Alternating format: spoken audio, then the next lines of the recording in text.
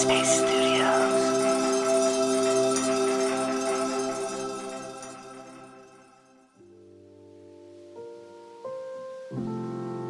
Hi everyone, it's Rosie. Welcome to Radio Headspace and to Wednesday. So I was speaking at a conference a few weeks ago, and I had a conversation with a dear friend and fellow speaker. As we sat there discussing our common love for Mexican food, she put her hand on mine and told me, "What you said on stage about opportunities being all around us was genius." I laughed and said, "Oh, I was just stating the obvious." Of course, I know she was attempting to give me a compliment, but I have to admit it felt uneasy, or uncomfortable even. She smiled and we continued to have much more important conversations about where to find the best tacos in LA. But this incident got me thinking, why is it difficult for some people to receive compliments? So today, let's talk about believing positive feedback and how to accept a compliment. I think the biggest obstacle people face in accepting a compliment is that maybe it's something that we don't believe about ourselves, and we're really stuck in this intrinsic, self-deprecating loop. So when somebody gives us a compliment, we feel like it's out of alignment to our status quo.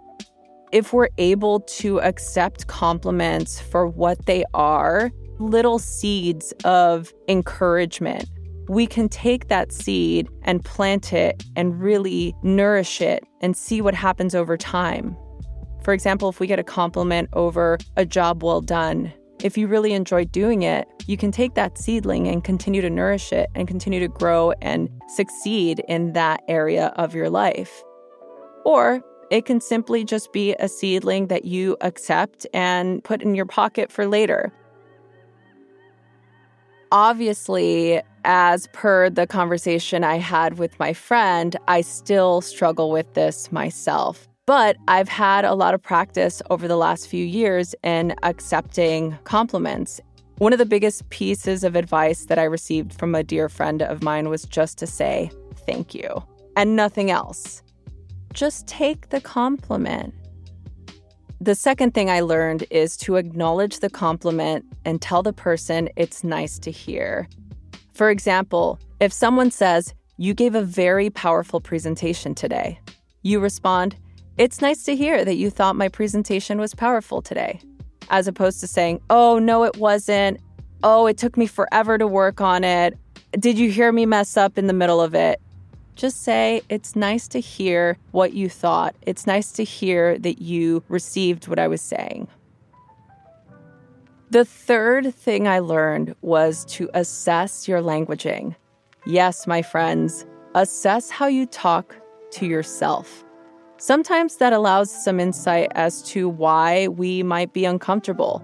For example, when you find yourself deflecting a compliment, ask yourself, "Why can't I receive this?" Getting to the why of something will help you understand how to change your thinking around it and even prompt you to address the feelings underneath. And if you need to, reach out to a therapist to work with you on this. But sometimes it's just fear. We're just afraid of getting the external validation because we might not want to get too egocentric. We might not want to believe our own hype. Believe your own hype. Taking compliments can be tough. But if we take the time to celebrate our triumphs and believe the good things that others see in us, eventually we'll be able to love ourselves more. If you need some extra support, I recommend the Be Kind to You practice in the app. That's it for now. If you want to share your thoughts with me about this episode, be sure to find me on Instagram at Rosie Acosta. Thank you for letting me share today, and thank you so much for listening. I'll see you back here again soon.